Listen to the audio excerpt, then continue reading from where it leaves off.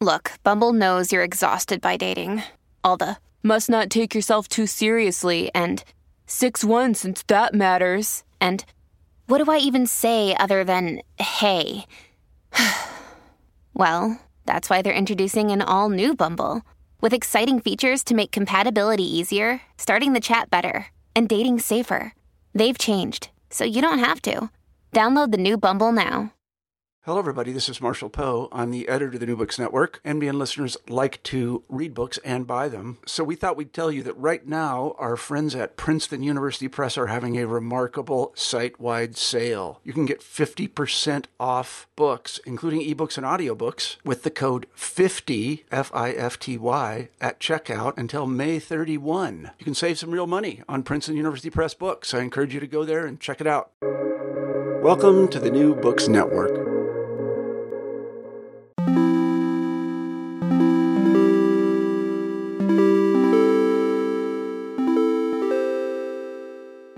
Hello and welcome to the New Books Network. I'm Pierre Delancey. The internet's potential to perform political miracles has been a source of both hope and disappointment for many grassroots movements. We remember that the Bernie Sanders campaign tried to master the meme to mobilize a young, eager audience. Equally, we ascribe Trump's electoral victory in 2016 to seemingly leaderless internet misinformation. Many of such events have been the subject of academic study, but research is often slow to keep up with the rapidly changing scene. Internet cultures are constantly evolving, and yet they evade theory. If a researcher tracing the role of the meme to the politicization and radicalization of online communities struggles to keep up, what hope does an artist have? Today, I'm speaking with Joshua Citarella, who is an artist and the author of Politogram and the Post Left. His practice is at points that of a content creator, at others of an ethnographer, sometimes of a benevolent online edgelord. Citarella's practice starts with the understanding that it is impossible to predict what the next generation of meme posters will be interested in, and whether the memes will reach beyond the tiny echo chambers. What is clear is that mainstream politics, particularly the politics of the left, remains afraid of these unruly communities that can just as easily turn to the dark corners of the demonized alt-right as they are to carry the flag for Bernie. Politogram and the Post Left is just one of multiple projects that Citarella has released through his self-publishing channels and directly to his supporters. Despite this unsanctioned mode of production, his and his community's productions appear to reach the kind of audiences that would make some academic publishers green with envy. Joshua remains active in the art world too. At the end of this episode, I'll include the audio track from one of his recent video works, published by Dis. I think this relates to the controversial essay How to Plant a Meme that we discuss in the interview, so do stay tuned to the very end. As ever, you'll find links to many of the things we discuss in the episode notes. Joshua, welcome to the show. Thanks for having me. It's great to meet you. Right, well, listeners who've been tuned in properly will recall that only a week ago I interviewed Mike Watson and we talked about memes quite a bit. And today, I think we're going to repeat some of these tracks, but in a very different perspective and in a completely new level of detail. Joshua, I want to find out first about who it is that you are. You're not an academic. I think that will be quite clear to our audience within a moment. But are you an artist? Are you a researcher? Why are we talking? Yeah, it's funny. There's not another person who does this job. So maybe I can just tell you my background. I'll tell you what it is that I do now, and then together we can figure out what the appropriate label for that thing is. I guess I studied art. I went to the School of Visual Arts. I studied photography, graduated in 2010. I've taught at SVA in New York. I've taught at RISD. I've been an outside advisor for various undergraduate and graduate programs. I've shown in galleries and museums for probably 10 years now. So I consider myself an artist, but I guess looking back, my studio practice has kind of dissolved or evaporated, transformed into this content stream where now I make podcasts and Twitch streams and I publish articles and PDFs. And I've spent probably the last, I want to say, 5 years writing about radical online Gen Z politics, very extremely online Gen Z politics, not red versus blue Democrats and Republicans, but anarcho-primitivists versus transhumanists and pan-constitutional monarchists versus Juche, anarcho, accelerationist, libertarian, whatever. Okay, we might have to slow down already. There's a lot. Well, it's the nichification is infinite. On the long tail of internet culture, there is an infinite number of genres and political ideologies, and I've spent the last few years studying those things. Well, let's look with art for a little moment. I mean, I'm looking at the video feed. There's no art behind you. The wall is perfectly white and blank. But there was a moment in the kind of gallery and museum practice that you might have been part of, in which we talked about post-internet art. Now, I appreciate this is a very cringeworthy term by now, but could you maybe talk about your belonging in that world and how it is that you've moved yourself online with your interests? Absolutely. What brought you to that kind of aesthetic rift? Broadly speaking, I was part of a peer group, a mini generation of artists that lasted just a very, very few years in hindsight, called Post-Internet Art. A lot of these people came up on Tumblr and on Facebook and were essentially the early adopters of social media platforms and used that to bootstrap a art career, either to institutional success or market success. And it also, I think, was the most formative thing in my education, having these reading groups that I had already graduated at that point. So I was making art and I had a set of interests that I really cared about. But through these successive reading groups spanning probably 10 years in New York City at the intersection of art and tech, I learned things that were really relevant and were different than what I'd been taught in school. And I attribute my analysis to meme culture in general being informed by those reading groups. So I really think it was the post-school activities and peer groups that informed my ideas, what I write now and what I look at. Gosh, I mean, you wouldn't be the first art school graduate to realize that art school doesn't necessarily prepare you for the real world, whatever the real world Not is. at all. And actually, the real world is part of my next question, because the book we're talking about is called Politogram and the Post-Left. And I think we're going to have to define both of these terms. Politogram, I guess it's sort of easy. We're talking about the portmanteau of politics and Instagram, but there's a little bit more to it. And I'm particularly interested in how whatever politogram is relates to politics of the real world. You've already said that you're not interested in the kind of left versus right, but I think it's important to capture as much as it is possible at this stage the relationship of the meme sphere and those kind of cultures that you already referred to the politics and the cultural politics of the people who don't touch these spheres. Yeah. Okay. So I'm going to describe it in maybe two eras, which is how Politogram existed when I wrote the book, which was published originally in October of 2018. So it's been quite a while. And now we are recording this in, May of 2022. So that's a lifetime of internet history. So when I wrote the book, Politogram, I would broadly describe it as a community of Gen Z teens who posted outrageous, sometimes insightful memes and essays and got up to trolling and had very active discords and would pursue their own education through sharing PDFs and things like this. That age group was generally 12 to 17. It was unbelievably young. It was almost entirely undocumented.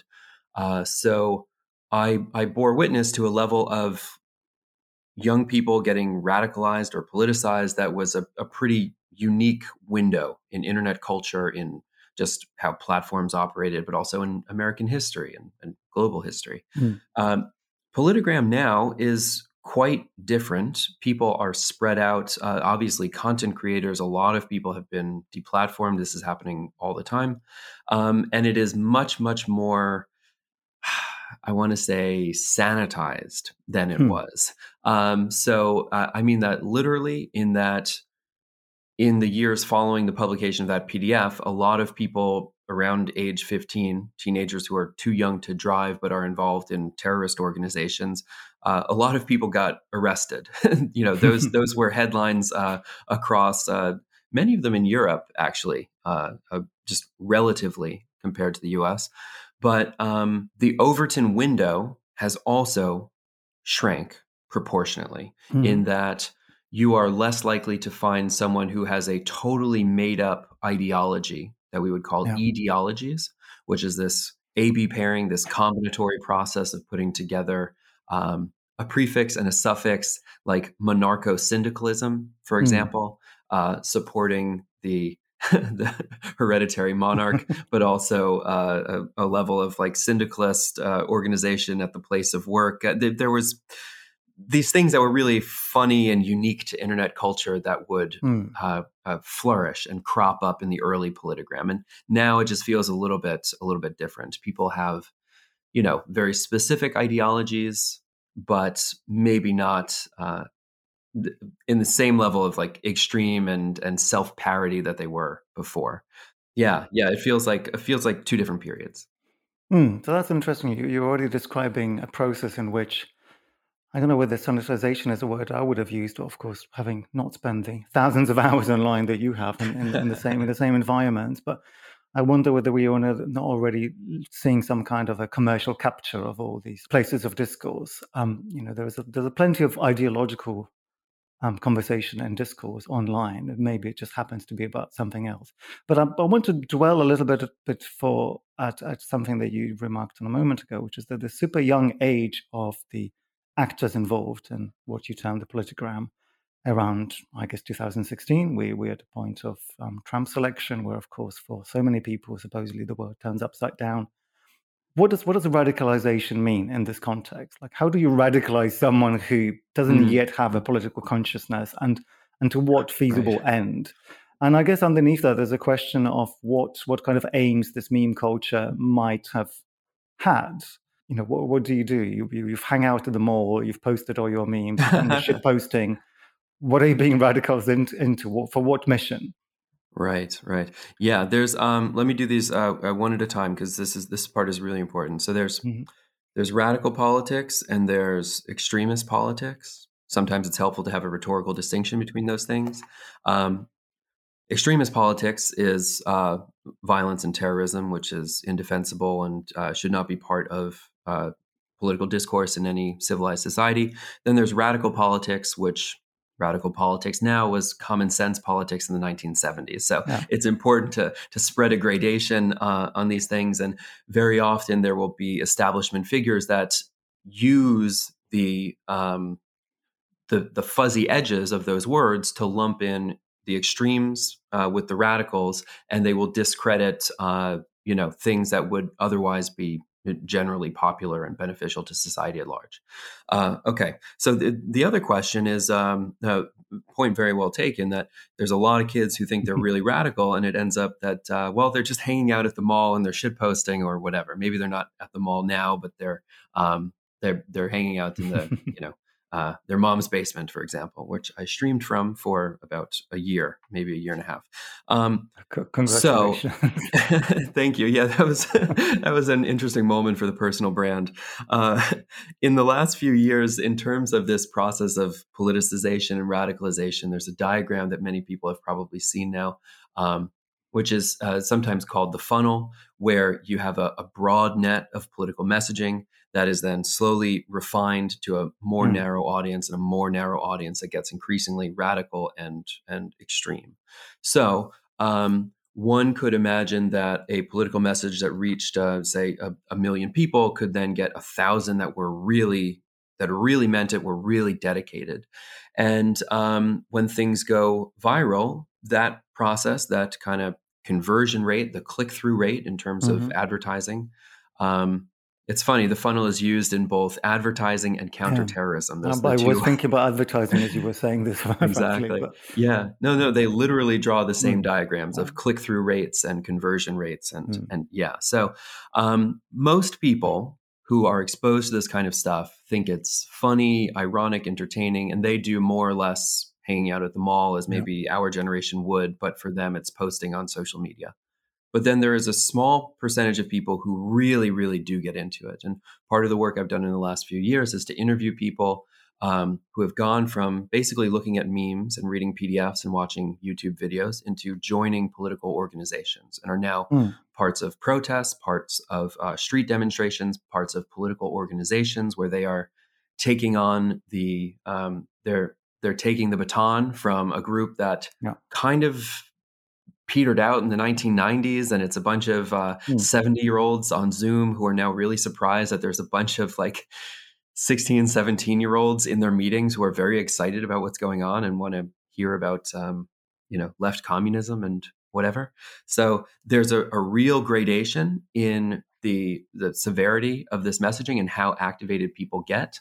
So I absolutely agree that most people, when they get exposed to radical stuff, they kind of don't do much about it. But then there is a portion of it that are really influential online and are very dedicated to it. Right. So I'm already split a little bit trying to follow you, because we talked about this kind of super concentrated, super niche research, super niche type of activity. But actually, at the same time, we're talking about a set of political techniques, the online culture, meme sphere, as influenceable as it is, and as much as it bears a relationship with mainstream commercial advertising, it also has this potentially massive reach.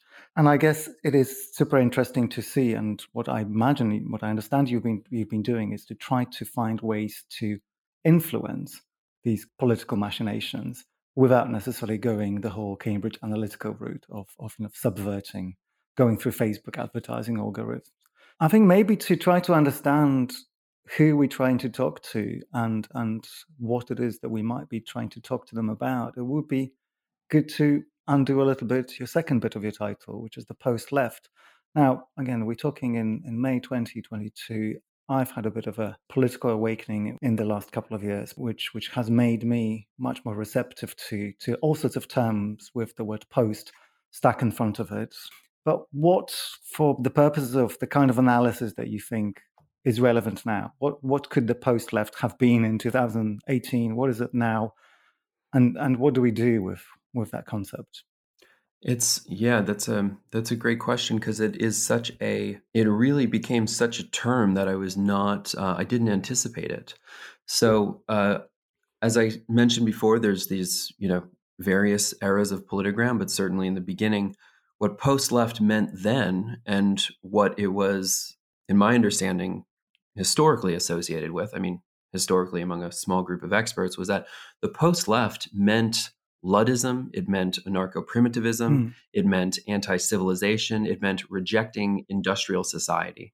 So you might think of characters all the way from John Zerzan to Kevin Tucker to Derek Jensen up to Ted Kaczynski or anybody, that they were post-left in that their understanding of left-wing politics was that it was essentially the countervailing force that maintained capitalism. I should mention that I disagree with this analysis, but I'm just presenting their version of it. And so they would understand that if you just went hands off, that capitalism would self-destruct and that civilization would self-destruct, and that we shouldn't attempt to save it, and that we should return to something like a neo-band society of hunter-gatherers living off the abundance of the land and things like this.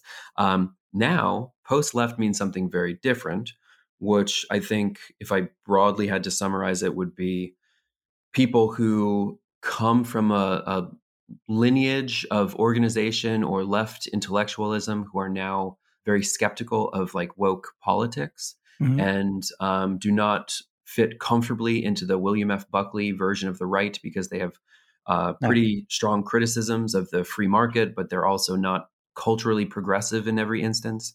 So that has kind of, I think, now shifted what the consensus definition of post-left is. But when I first wrote about it in 2018, it meant like rejecting industrial society and returning to living off of the land. I think one of the reasons that online cultures like the ones that you are interested in are eschewed by mainstream academia is that it becomes very difficult for researchers or observers, or even often, I would argue, participants, to figure out which version of the politics they're really participating in. And there's this kind of assumption, which I think one can make almost on an aesthetic level, that whenever a meme culture develops into a level of irony and absurdity, and the thing that we really mean by shit posting, it becomes very difficult to tell whether it pertains to the left or to the right. And I'm pretty sure that's something that you've had to deal with as a description of your practice or an interrogation of your practice. But just to give you kind of potent and maybe an understudied example. But when you talk about anarcho-primitivism and this kind of idea of returning to hunter-gatherer societies, the thing that comes to mind to most people who have been looking at alternatives to mainstream politics, I mean, the person that comes to mind is Bronze Age pervert, where we're not really looking to the left by any possible means. That's something that I'm kind of troubled by in how we develop approaches to even studying online cultures. And I guess it also ties into the question of radicalization. And maybe if I can go into the next question, is like where you see your intervention into all of this. Mm-hmm. Yeah, there's near infinite slippage with the terms and the subcultures. And that's kind of how they all thrive, right? Because they're competing over the definitions of certain words, and they'll literally be competing over which faction owns a hashtag, because that is, again, creating a very effective advertising funnel to bring in new followers and new recruits to their ideology. They'll also compete over symbols, which we saw a lot, where this is, I think, people from our background who are involved in art, that this is somewhere that artists should be really involved in shaping the discourse, because you're having a debate between political factions over what an image means. That's like extraordinary. That's so interesting. I think academia has a problem of, there's a reason why institutions move slowly. And these movements, if you started a PhD to write about it, by the time you finish the program, the movement may disappear or it would be something else. Well, I guess your book is partly victim of that as well, as you acknowledged. Exactly. Yeah. I mean, I wrote it and I thought there would be a lot more. I thought this would be like a genre of like just, this meme stuff is so interesting. And yeah, I don't know. I just expected to not have to do this for so many years after, but here I am. Okay, but there's another part of the question of not being sure what side you're participating on. I think the indeterminacy is part of it, and and plotting those routes where, say, for example, somebody gets into what would be a reasonable pathway through this, that like they're really interested in anarcho-primitivism, and then they get into Bronze Age pervert at some point later, a few years later. Those things are really interesting to me, how someone can be acculturated or educated or whatever word, but they start at one position, which we would broadly construe as the right or on the left. And then at some point they cross over, and it's like, what are the pathways between those things? That mapping of the networks and mapping of political ideologies is very fascinating to me. So a book of yours that I haven't actually seen, but I've seen a cover and admired the cover of, called 20 Interviews, where I think you actually went and interviewed a lot of these key meme makers. But I'd like to ask you about, how you went about trying to figure out what it is that the meme creators you spoke to actually believe in. Like, at what point do you subject their statements and their ideas, which I imagine are not always expressed in the most kind of sociologically robust terms? How do you go about fact checking what is that they try to propose? Yeah, no, exactly. There's a whole gamut, and let's say, for example, if you were going to approach an ethnography of like meme posters on Instagram who have political leanings, you would have a book that's like, I mean, it would be the fucking encyclopedia. Like, it would be so extensive. So I chose to interview 20 people from the right, left, up, down, and sideways, all across the political spectrum. So I tried to get a broad cross section of the groups, and I gave them pretty much the same interview format, which is pretty lengthy. And I asked them to take a few multiple choice questions that are from the political compass test, but also 8 values and politiscales, and a number of these. Imagine them like what Harry Potter character quiz are you? Like, are you which Sex and the City character are you? But then it spits out a political ideology at the end. It's essentially that, for people who are not familiar. So the book also includes people who have varying degrees of political commitment. So there's some of them who are members of, say, for example, a communist organization. And then there's other people who are on the early side of this funnel who are, 15 years old and kind of like the shitposting quality of like a Pepe type of a meme. Then there's other people who, since the publication of that book, have now gone on to become members of political organizations. So they were in the middle of that process, and they were becoming politically activated. So I think this is just in hindsight. I don't know if I fully understood what I was doing at the time, but to get that level of access to people is actually very, very rare. And I think the only reason I was able to do that was because I was an artist and not a journalist. And I wasn't really, I mean, I was a content creator, but I had like 1,500 listeners on a podcast. So it was a very small thing in the very beginning of the project. But generally, I think people in this space are extremely distrustful of academics and journalists and anybody who's an outsider. So maybe a testament of just how much time I've spent ruining my brain in the gutters of the internet is that these people will talk to me and be very candid about, what they're thinking and how their ideas and worldview are transforming. Well, you're halfway through a PhD by this point. You've got your data, but actually, look, you've just outed yourself again as an artist, and I think that's a good way to ask you about two things. One of them is maybe to get you to pin your colours to the mast a little bit of your own politics and your own political aspirations, which I imagine is an easier question than some of the others. But second, it's to do with your relationship with the art world and its aesthetic means. So the way I've understood what it is that you're doing is that you, having used your privilege as an artist, you've gained access to certain types of spaces, and you are performing something that the art world would struggle to necessarily understand as an artistic practice. But actually, as you were describing your participation in online forums and so on, actually, I was wondering whether it isn't to a certain extent social practice, what we see artists kind of routinely doing, intervening in communities, quite often for the benefit of a sponsor or an aim that is dictated by a foundation or by whatever values a commissioning organization, a museum or so, brings with it. But I wonder whether there isn't a way of thinking about what you do that's somehow parallel. And that's not to diminish what you do, because I mean, anyone who has listened to me for a while knows that I have quite a lot of critique for social practice. But the question rather is to do with where that leaves you vis-a-vis the rest of the art world, because you're doing things that are kind of no longer really easily digestible by the art world. And maybe that doesn't matter to you anymore at all. Yeah. It's well, let's do these one at a time, and then maybe I'll do the ideology reveal at the end. But let's talk about the art world first. No, this is super interesting, and this was, I think, one of the reasons why I wanted to talk to you, because I think in this process I have learned a lot about the role that art plays in society, and that has been shifting a lot, I guess, since before I was alive, even, but now it is something that is really ramped up, and the severity has increased quite a bit.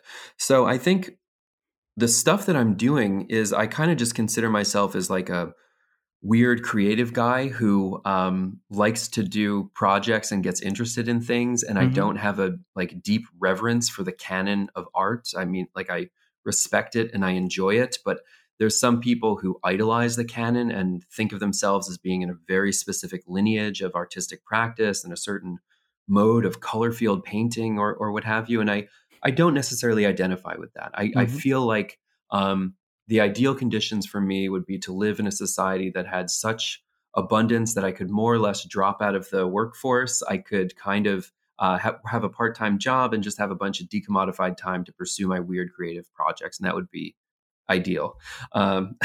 So it's been very interesting to me how my involvement with art and my involvement with institutions has given me the credibility to make public statements about how people get politicized. And it's just a very unique period that we're in. Art is the professional field that doesn't abide by the standards and disciplines of any other field. So if I was purely an academic or purely a journalist, I kind of wouldn't be able to do all the things that I do. All of that being said, we're now in a period of historical development and art and cultural institutions being folded into polite and elite society in such a way that it's completely professionalized. And I'm, primarily crowdfunded. I've built a practice and a content stream on Patreon. There's a handful of artists that came from post-internet that have been able to make that leap. There's essentially Josh, there's New Models, there's Brad Trammell, there's Interdependence, but all of these people were broadly, in that post-internet generation who then made a leap to platforms and out of the institution. Like I literally left my job at the university to become a content creator on the platforms. So it's expensive and it damages your career because you often don't get invited back. And I think one of the things that made that easier is that I think not even really outspoken political leanings, but we live in an extremely unequal society, and that has certain conflicts with the donor structures of museums, and there has to be a level of inequality for patronage to exist. So those become very tricky things to navigate in the art world. And I probably did a lot of shit posting in my younger years that got me disinvited to a few dinners for sure. I mean, literally got me disinvited to some... I waited for my 40s to start being vocally opposed to everything and everyone. But let me throw the to make this into like now a 4D problem is I feel like the common sense politics of social democracy are extremely unpopular right now in cultural institutions. And there's almost like a bell curve of an effect where there are politics that are so extreme that they are unpopular. Most people don't like them, don't support them. And those things are very generously invited into the institutions. So the idea that, we're perpetually living in 2016 in the US, just forever forward. But the idea that people who went out and voted for Donald Trump might have been amenable and might have voted for Bernie Sanders had there been a different candidate, that idea is so dangerous to the donor class of the museums that work associated with those, what I would say are common sense popular politics, pose a pretty significant threat to the credibility and the elite status position of the people whose names are on the donor walls. So I've said this, till I'm blue in the face, but it cannot be repeated enough because it really has shaped the last few years of internet culture discourse in the professional art world, and that there has been absolute silence on the most influential, most widely viewed images in maybe the history of mankind that shaped politics and discourse. Newspapers, documentaries, every other facet and medium of cultural production has extensive work relating to these topics, and the art world has been totally silent. So that tells you something. Yeah, I mean, that becomes unsupportable after any length of contemplation of the art world's reaction to the election of Trump. I've never seen an industry of people who see themselves as influential be so powerless in its, not even in its effect, but rather in its ability to formulate its position using its own language. Okay, well, I would be tempted to continue to think about you as an artist, but actually, forgetting all of that, since you've used the term content creator, I wanted to ask you about some of the practical ways you create content. And by that, I mean essentially the way that you enact your intervention. So apart from spending lots of time online, you've got your own Discord server where presumably you do your own community organizing, but you also, I imagine, spend a lot of time lurking around other places that are not necessarily yours or friendly to you, but you also do a bunch of other quite visible things, like you made a couple of videos for a platform called Dis, which I highly recommend to listeners. You've just staged an exhibition that you told me about a couple of weeks ago. And you also write in forms other than books. You have a blog called Do Not Research, which I think you run collaboratively.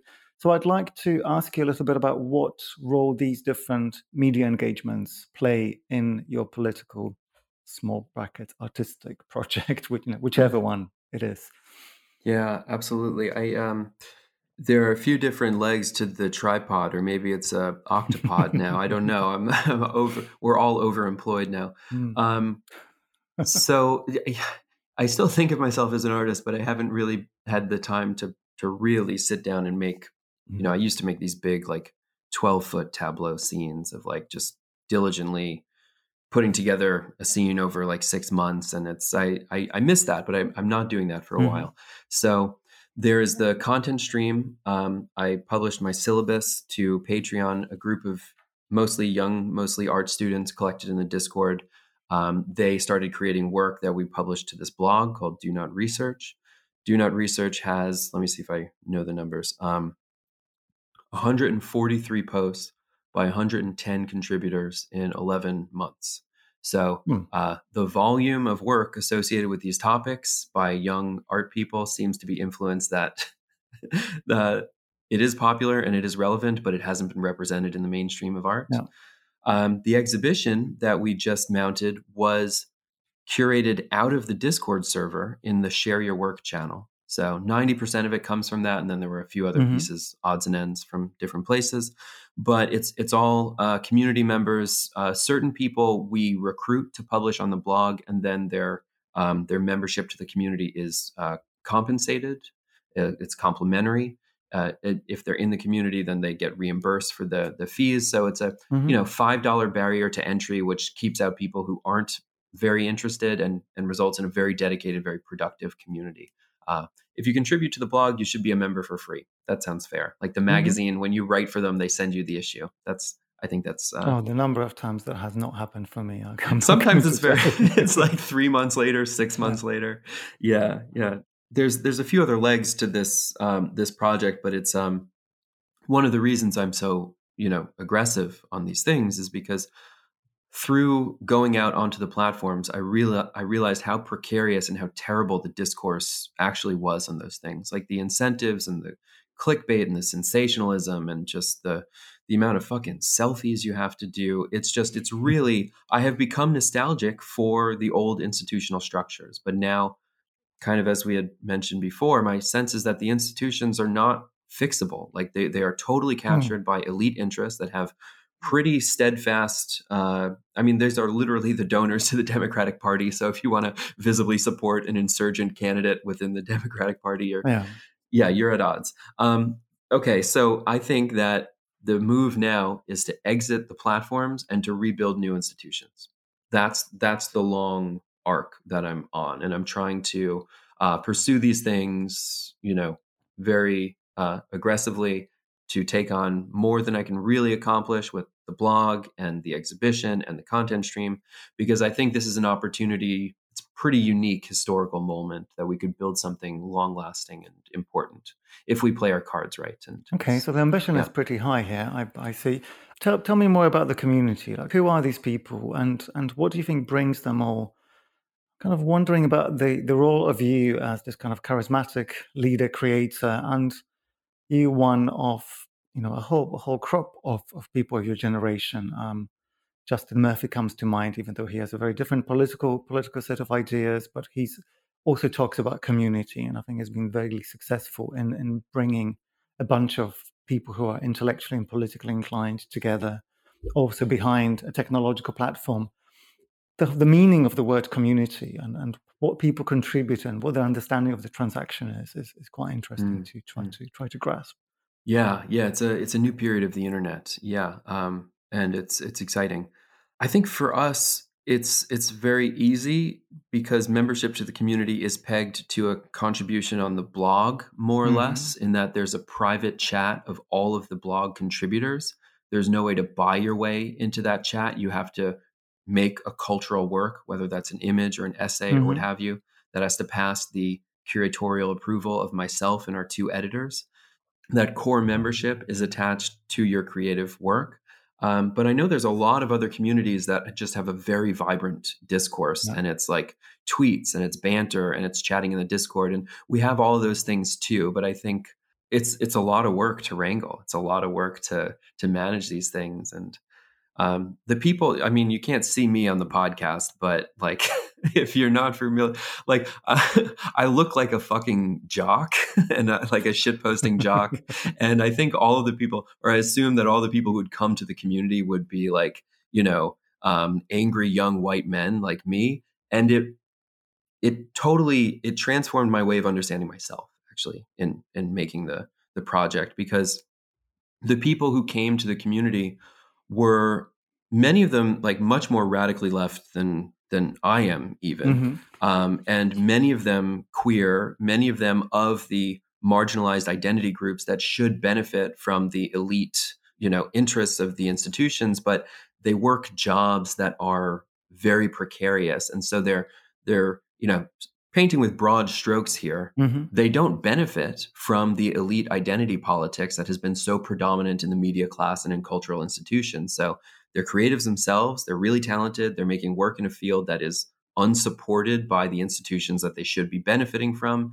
And so all of those things combine to produce a very unique type of community. So we have people from, mostly moderate to radical left politics. And then we have a few just like reactionary trolls in the Discord, which are now like, it's like, oh, Juan is he's shit posting in the memes channel again. And it's like really hilarious and charming. That's a good one.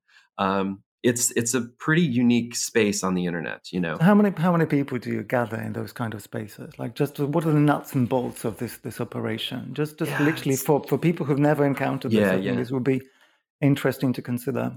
So let's say there's, the number of people who contribute to the blog is 110. The Discord is probably 1,500 or something like that. And then there are certain content creators who are members of the community who reach audiences in the millions. And then there's, say, for example, a piece that I wrote in The Guardian that was on top of the opinion page for a day and a half. That is in the millions. There's a real funnel effect to the messaging that is concentrated in a core community and then has this amphitheater effect. So yeah, the Discord itself, 1,500. Interesting. And the question of the left's complete loss of infrastructure, these are models that are worth exploring. And at the very least, which is one of the things that you point to, these are mechanisms, these are ways of building communities and political support that have been successful for the opposition. They've been pretty damn successful for the right and various factions of the extreme right.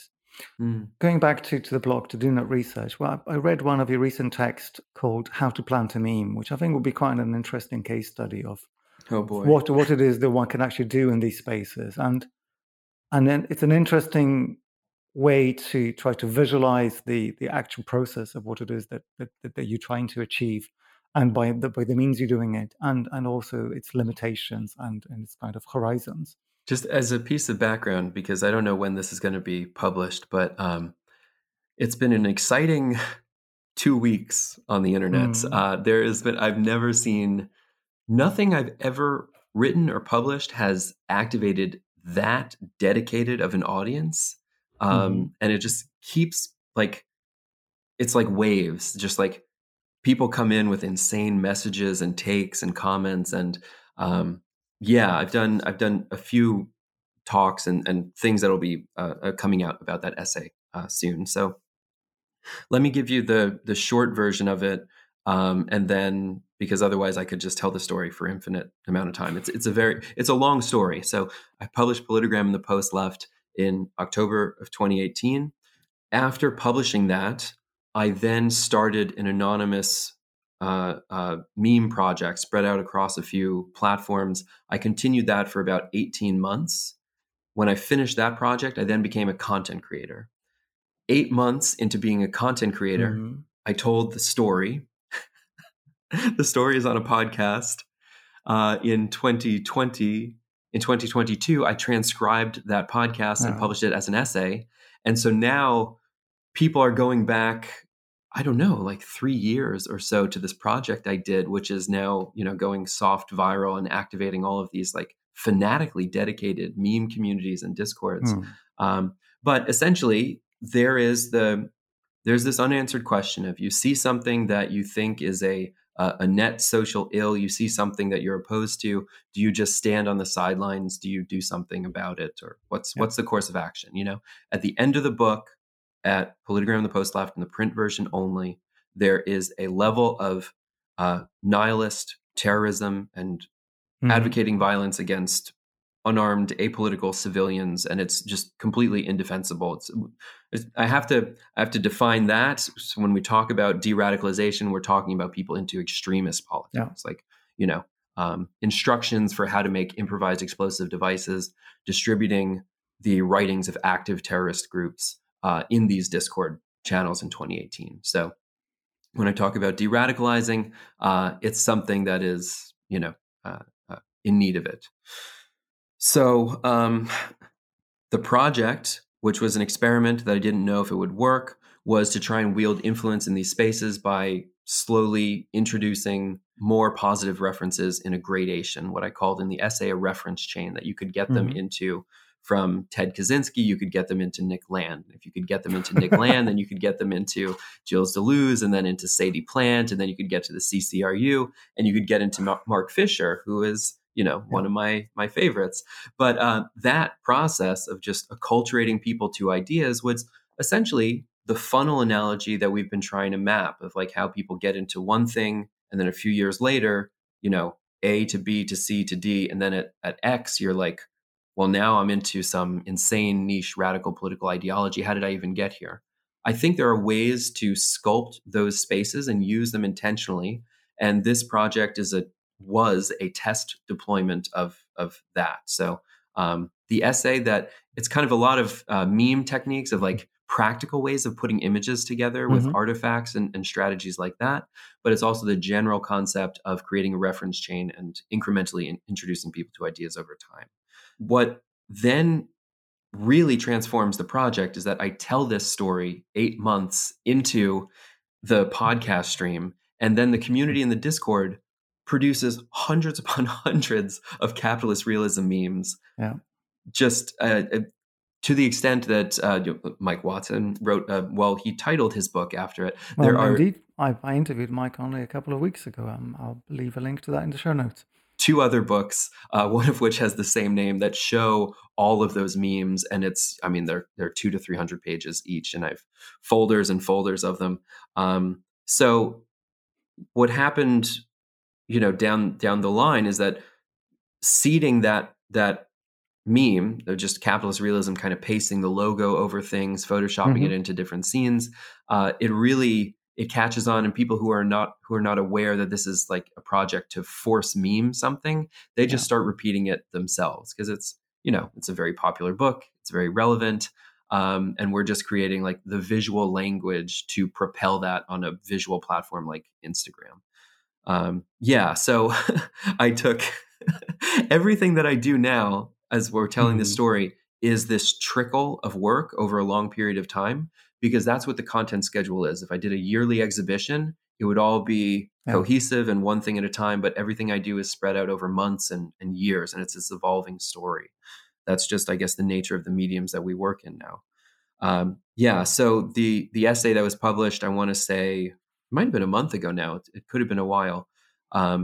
That is more or less a direct transcript of what I read on the podcast in 2020, and people are losing their minds over it. They're totally melting down. So it's been interesting. Well, I'm clearly not part of these communities enough to have taken it quite like that. I read it as a very sober kind of manual for, how to deal with, with the unknown, how to try to influence people using quite modest memes. Modest means. That's what I thought. Yeah. If I was a better journalist, I would have already interrupted you and asked you the gotcha question. Did you also publish a book called The Memeing of Mark Fisher? Oh no, there's a content creator called Academic Fraud who did. I think, if I can remember back to when it started, was trying to preempt the SEO to like ride on top of the other book. That's just something that Mike Watson happened to remark on, and I guess from a perspective of someone like him, that was a bizarre thing to experience. But I imagine it's testament to the fact that all these forces that you enter, you don't necessarily control to any great degree. This is possibly why academia can't really touch quite a lot of these subjects. It's total anarchism. Yeah. People, Academic Fraud is, a great account that does a lot of really brilliant projects, but there's people who are, in the community, have their own autonomous practice. And it's kind of like trying to ride the chaos and direct it when you can, but yeah. Okay. What's your responsibility as this de facto leader, the de facto charismatic leader? And I think it's primarily at this point, it's to try and manage the scarce resources and to try and raise money and to try and facilitate, I'm like literally installing people's work on the wall. Like I'm drilling into brick and like hanging their art, coordinating institutional projects. We're printing out a year of the blog of Do Not Research, and we're going to launch that at the New Museum in, I think, 3 weeks from now. So I'm organizing that.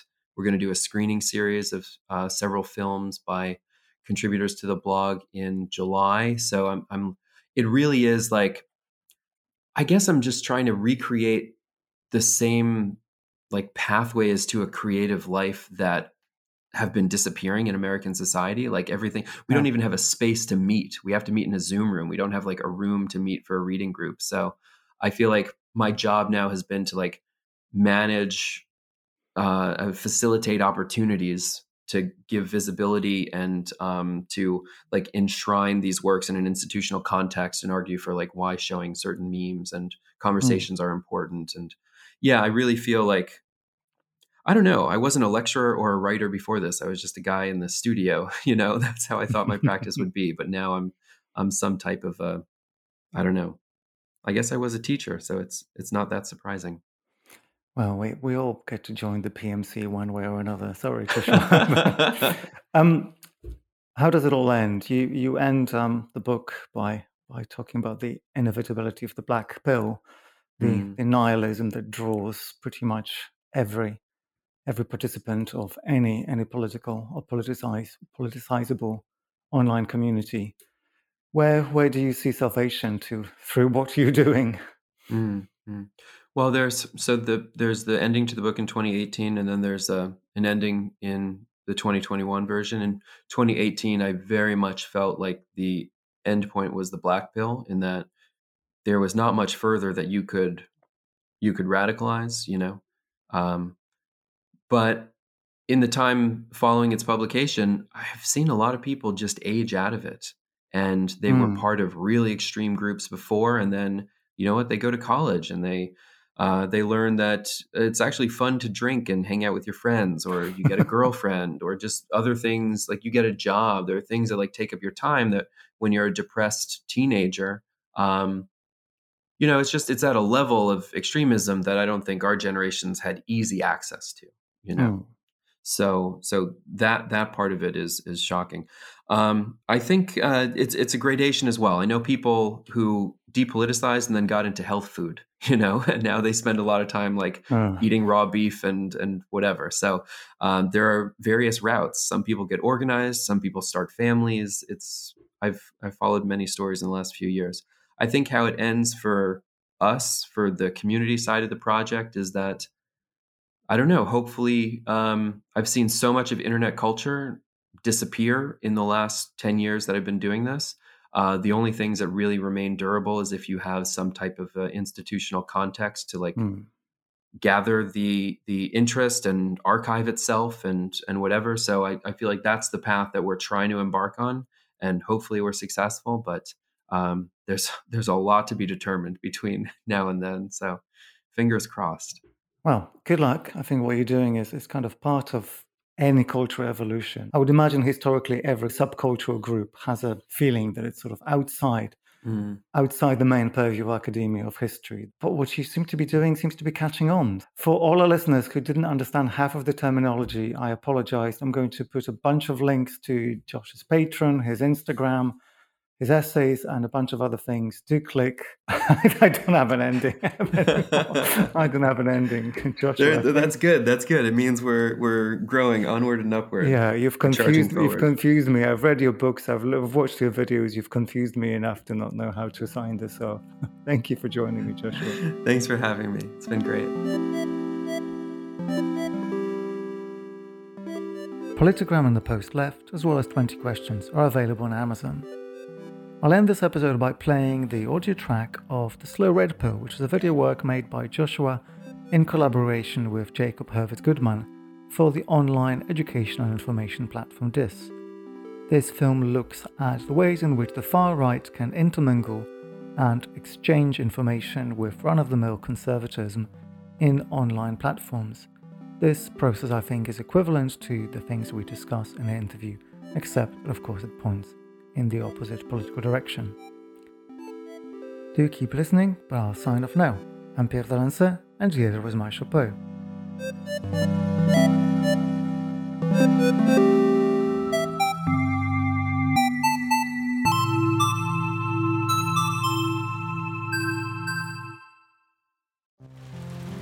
I once followed a group of far-right teenagers on Instagram who devoted much of their time to radicalizing people.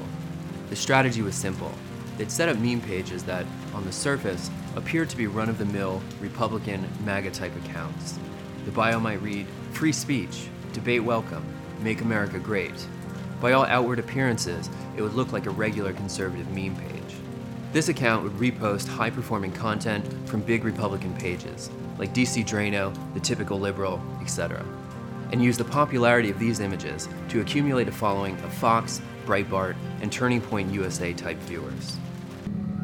About once a week, the account would unexpectedly post extreme content, while regular posts would feature familiar conservative tropes like having an iPhone means you can't criticize capitalism, and Venezuela proves that socialism doesn't work. Extreme posts would contain racist caricatures and anti-capitalist messaging in favor of white identity. This type of extreme racist post was frequently met with pushback from the community. Common responses included, "People should be treated as individuals, not as part of a group," and "The Democrats are the ones who want to divide us up by race." Implicit or explicit gestures of anti-Semitism were strongly protested by evangelical Christians. Red pill posts would rarely stay up long. In most cases, they were only intended to appear on one's Instagram feed and to vanish shortly after. The account would then resume posting popular content, wait another week, and try it again. This process would continue for months, maybe a year. By posting mainstream conservative content most of the time, these extreme right groups were able to build up an audience numbering in the range of 30 to 40,000, which they could then incrementally expose to radical content. Towards the end of the account's lifespan, the admins would dial up the ratio of radical content dramatically. Posts would frame shifting demographics as a great replacement, orchestrated by nefarious transnational elites, or describe how climate change would soon force hard decisions about the distribution of scarce resources in the global north. Ultimately, they would put forward that, against the scale of the coming crisis, civil unrest and violence were not only permissible, but necessary. At this point, the pages would be banned rather quickly. A large follower count vastly increases the likelihood of reports. But in the time of building up that following, they would have successfully moved a large portion of their audience significantly further towards the right. This was always the true objective. Getting banned was an acceptable and anticipated casualty. The following week, they would make a new account and start over. The common reaction among many of today's liberals and centrists to this growing proliferation of far-right material online is to call for greater action from Silicon Valley giants. But attempts to combat this type of content are always necessarily on the back foot. In recent years, debates over moderation and algorithmic recommendation have worked to obscure the true source of radicalization, an atomized and precarious society in which increasing numbers of people are unable to access the benefits of the mainstream, and, as a result, now move to the political fringes. There is no content moderation solution for a political problem. Returning from a recent account ban, one of the main admins wrote, "I'm happy to be back, guys. Remember, as long as I remain on this earth, I will never stop shitposting for you lads. I'm on my 18th account." Perhaps it is time to accept that this kind of political mobilization is here to stay. In the past, young people were politicized through radical movements and underground subcultural spaces. But today, platforms have caused all countercultural scenes to sublimate and recollect online. Meme pages, influencers, and online groups aren't going anywhere. There is nothing implicitly right-wing about the slow red pill strategy. Swapping normie meme accounts into political content is an effective tactic. Anyone can use it. But instead of extreme content, one might choose to show declining rates of union membership, the divergent trend lines of productivity and wages, or the unprecedented upward drift of wealth in the past 40 years.